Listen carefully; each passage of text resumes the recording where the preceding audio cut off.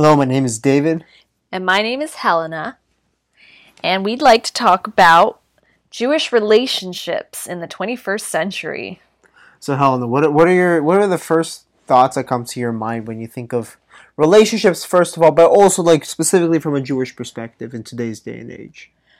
Well, there are a lot of things that come to mind. The first thing that comes to my mind is that love is not enough, and I think we've all, honestly, even me to some extent, though I think I did some work in dismantling this, but we've all been fed by the Hollywood variety of love, right? You know, you think, okay, girl meets boy or boy meets girl, fall in love, everything is wonderful, sparks fly, there's all this excitement, they go running off together and doing fun things, and then he pops the question, they get married and live happily ever after, right? We've definitely had that version many times. Yeah. I think that actually what you said, very interesting, sparks fly. And people, when people say, I'm going to marry her or she's going to marry him, they very often, a very important thing, very important consideration for them are there sparks there? And I think that's a big misconception, because what people don't realize is that intrinsically in the male-female dynamic, for the most part, there are some kind of sparks that exist. And I think that sparks are actually, sparks is kind of like warm, fuzzy feeling. It's not an indicator. It's something that's developed in the right context, in as we call in today's day and age, a safe space. Well, I actually would say that, the sparks flying may happen even later on. It's not, sometimes you meet someone and yes, there's automatic chemistry and attraction and all that. That definitely does happen, I'd say, on a regular basis. But sometimes it also can take time. You meet someone, maybe you don't think much of it, you start talking with them, you get to know them, and then sparks are flying. Like, that happens too. I think, there is a preoccupation with sparks flying.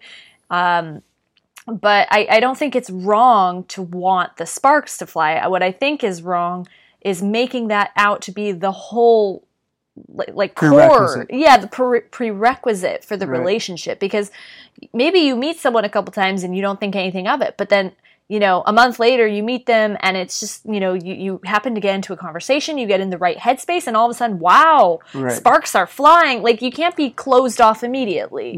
We're living in an age of instant gratification. Yeah. And I think people are looking for this immediate click. And I think that, the immediate click sometimes, in our instance, actually happened almost immediately. But also, it wasn't just click, that's it. No, we sat, we spoke about a lot of really important topics, philosophical, practical, from day one, basically. You talk about what kind of a family you want, what kind of home do you want, etc. What your values are, what your view on life is. And when you do this, you create a space in which, if you two align, and there's a safe space to click, sparks fly. That's not an indicator that they should or need to marry. But once you get to know the person, you see, we really align. I think this person sitting in front of me could be a really good father or a really good mother, and and a good life partner. Right, a good life partner, and it clicks as you realize that you align in life. Well, it could click. I mean... Or it might not, right? Yeah, sometimes you meet someone and maybe on paper it makes sense, but there's just no chemistry there, no attraction. Okay, so that's normal. That does happen. I think, though, we get very caught up, all of us, in the Hollywood instant gratification, mentality where we expect things to just happen in a very specific way, very easily. Right. And we don't give it enough credit. We don't give it enough time or patience.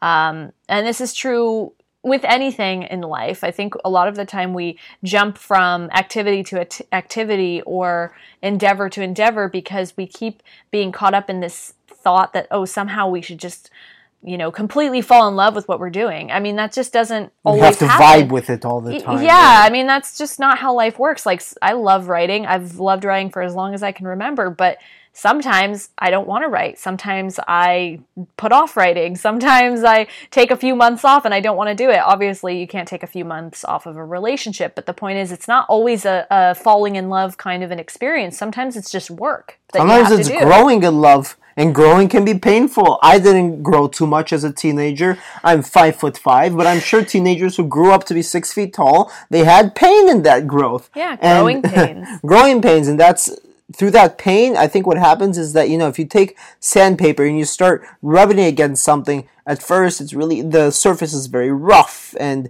you're sandpapering it, etc. But then you notice it starts to smooth out. You start to smooth out the bumps, and I think that's the same way in a relationship. You focus on the work, on the toil, and it seems sometimes really difficult. It's very, very difficult, but I think through that you create a deeper connection than any connection that can be created in this entire world.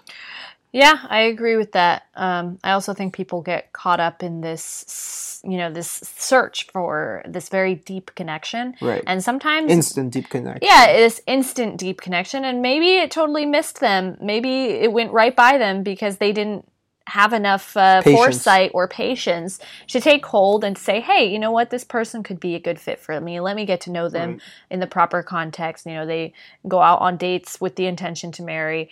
I guess we should clarify we're not really talking about dating for fun. We're talking about people who are looking for their soulmates, which is definitely not an easy endeavor. And I have to say, I think that in our case, it was kind of easy. Thank God. Thank God, yeah.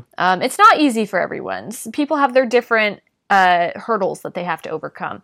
But the thing is that in general, I think that there is a perspective that is very wrong when it comes to dating and relationships, when it comes to marriage, because everyone's looking for the perfect person. And I'm going to tell you right now that perfect person doesn't exist. It's just unrealistic to expect that. Well, they do, but it's not in your subjective mind that they exist. Hashem decides who's perfect for you. And sometimes, there's this one rabbi who, he was preparing his students for a date, and he told his student, okay, look at the mirror. What do you see? And the student says, I look good, I look confident, I look this, I look that. And the rabbi says, you're a schmuck. You're nothing. Obviously, it was for a little bit theatrical purposes, but the point is, the rabbi told his student, listen, you think that in your mind you drew this perfect image of the exact woman or the exact guy that you need and want, and it can't go off 1 centimeter from that. And if it's not that, then they don't deserve you. The thing is that who are you? Who are you? Are you so perfect that you get to draw a perfect image of another person and you can't take anything less than that? Hashem sends us people who are our compliments, who, for a man, it says a helpmate against him, a person, a wife, right, a wife who shows him who he's meant to be, who doesn't make him always feel comfortable with who he is, who challenges him to be a bigger, better man. I think very often nowadays, we all have trouble facing ourselves. It's a very difficult thing, but the thing is that we have so much trouble facing ourselves that we're looking for the person who will only show the best version of ourselves. Right. We're not marrying a therapist. We're not marrying a maidservant. No, we're not marrying ourselves. That's what's important. We're looking for this perfect mirror image of ourselves in someone else. When we don't find it, we're disappointed. We complain. This person had this and this person had that. Actually, they say in Chassidus that that what you see wrong in another person is actually a reflection of yourself. So, okay, when you see, let's say, a character trait like that really bothers you, that just you can't get it off your mind. You ever have that with someone? Yeah, sure. You know, right? Like you notice someone and maybe they're too talkative, right? And you see that they're so talkative all the time, and you're like, why are they so talkative all the time? Wow, that really bothers me. And then you realize, okay, maybe this is pointing to my own trait that maybe sometimes I can go on and on. Or that I don't have enough patience to listen to someone. Or that it's showing me that I actually don't have any patience and I need to increase my patience. The point is, when you notice something wrong with someone else, it's actually an indicator that there's something in you that you need to fix. Without realizing it, that's what they're looking for. They're looking for themselves.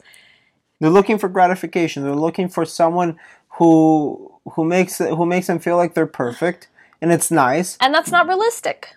And it's not meant to be that way. We're supposed to grow. We're supposed to improve and always get better. We're always supposed to be the best version of ourselves that we possibly can be. Of course, you have to be realistic. You can't, just jump in with the first person that, is nice and seems to work with, because maybe it's not right. Maybe it's not. But at the same time, you can't go to this crazy extreme where, you hear of all these people who are looking for their mate, and they've been looking for 20 years and they haven't found them. It's like, are you sure that your expectations are realistic? Are you sure that you're not just looking for your perfect mirror image when in fact, Hashem probably already sent several Basharts to that person, but maybe Hashem didn't. Maybe Hashem has something in mind for them. Maybe He wants to make them wait a little bit longer. But I feel like sometimes we have we have such an image in our brain. We almost put ourselves, God forbid, in a position of Hashem, that we know what we need, that we skip that which Hashem actually sends to us. Love by itself is not enough. You can't, falling in love is actually pretty easy. Like, it can happen pretty easily. But staying in love long term, that's another story. Growing in love. Staying and growing in love is another story, right? And you can't have... And let me say this, there's no such thing as staying. It's always growing. Okay, true. My father, he said something, I'm never going to forget this. There's no such thing as two parallel lines. If you have a sphere, there's no such thing as two parallel lines. They're either diverging or converging. Yeah. So I was actually going to get to basically that, though that's a very nice way of putting it. What I'm trying to say is that when you're growing together, the love grows as well. But first, before you even go into that, because look, you're either growing together or you're growing apart. That's how life is. That's how relationships are. If you're growing together, then there are certain if you ideally would like to grow together and not grow apart from your spouse, which everyone wants, right? Yeah, it's the purpose of marriage. The prerequisites, I should say, are that you have to have matching values, matching goals. I mean, I'm not saying exactly the same goals, but they have to align, right? Like, if you want kids and the person you're talking to doesn't want kids, why are you continuing to engage? Because this person said, and maybe they'll change their mind, but that's not your prerogative to change their mind. If they say, that's it, I decided for the last 5 years, I've made it set in my mind that I'm not ever having kids, and you want kids, then there's no point in continuing with that person. So there are basic prerequisites that need to be met. And the problem, I think, a lot of the time is that people don't even think about, they're first like, let me see if there's chemistry, and then we'll talk about values. No, first check if there are values, then see if there's chemistry. The values create a safe space for chemistry.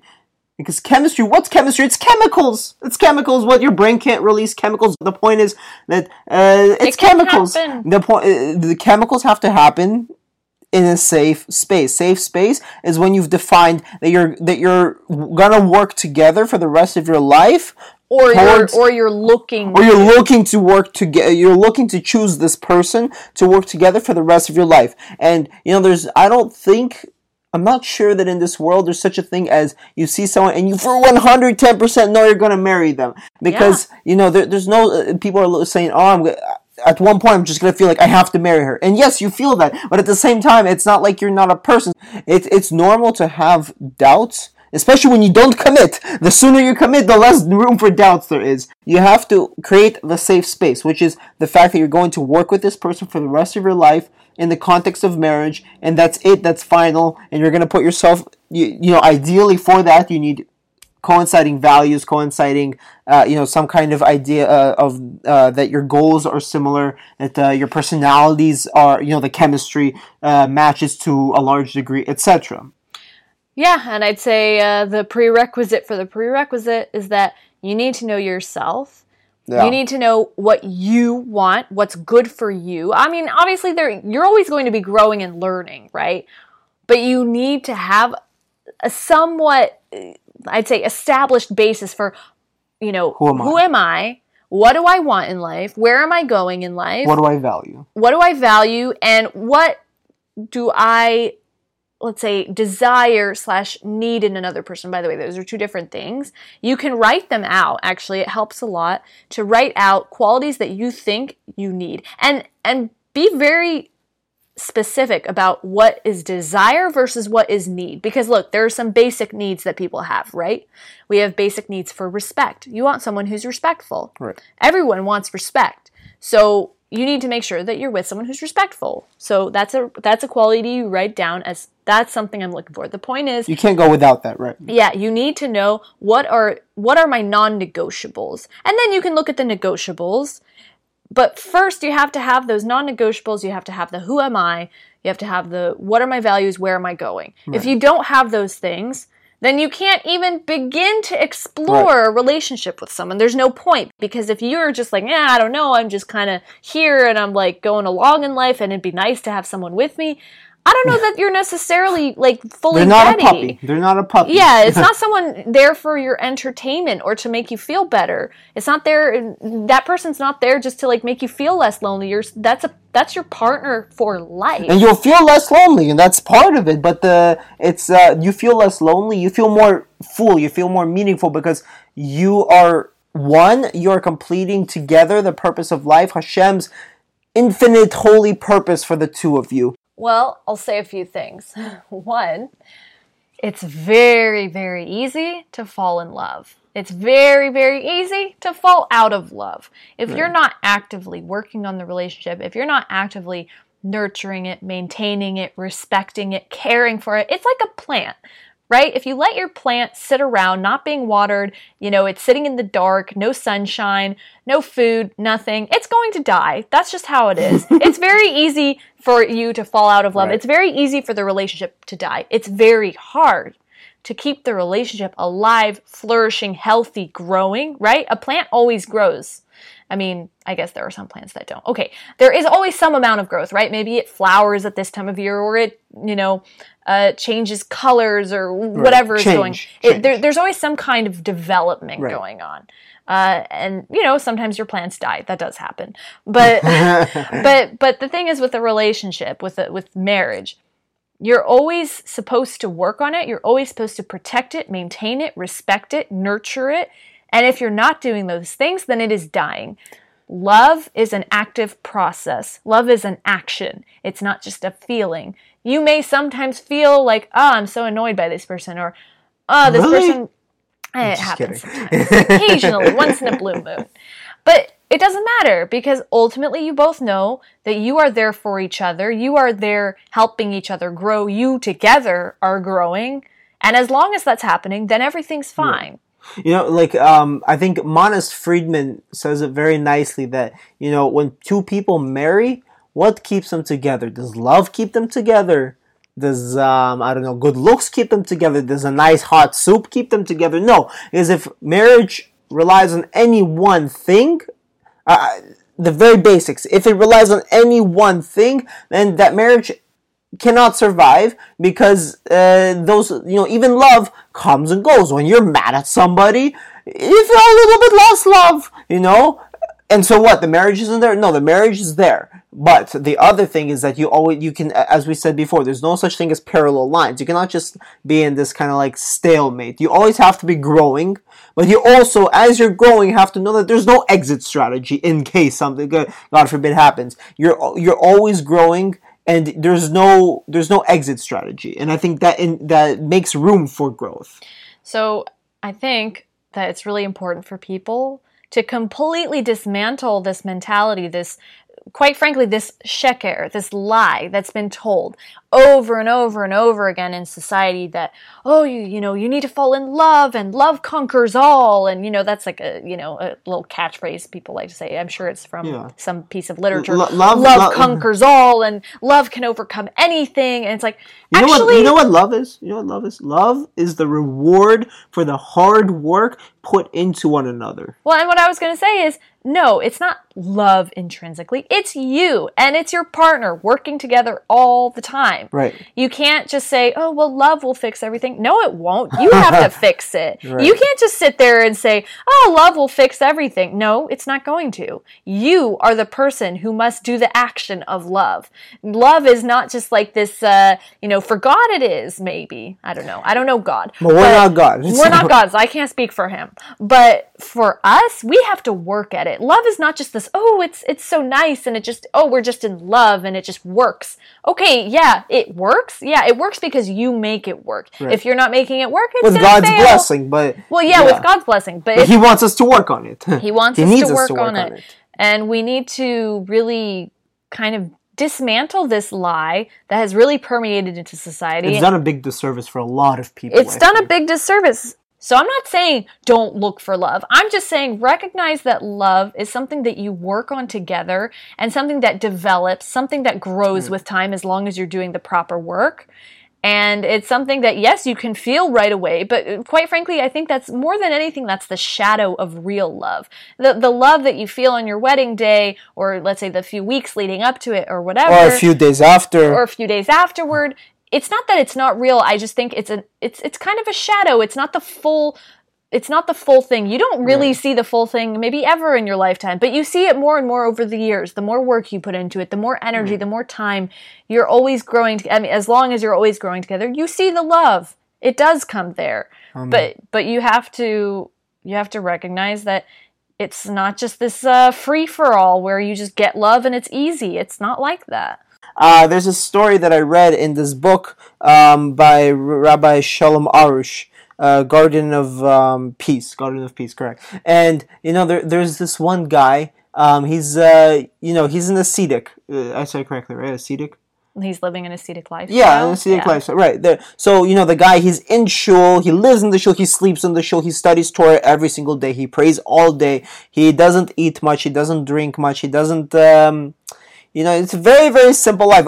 Everything he does is for Hashem, and that's it.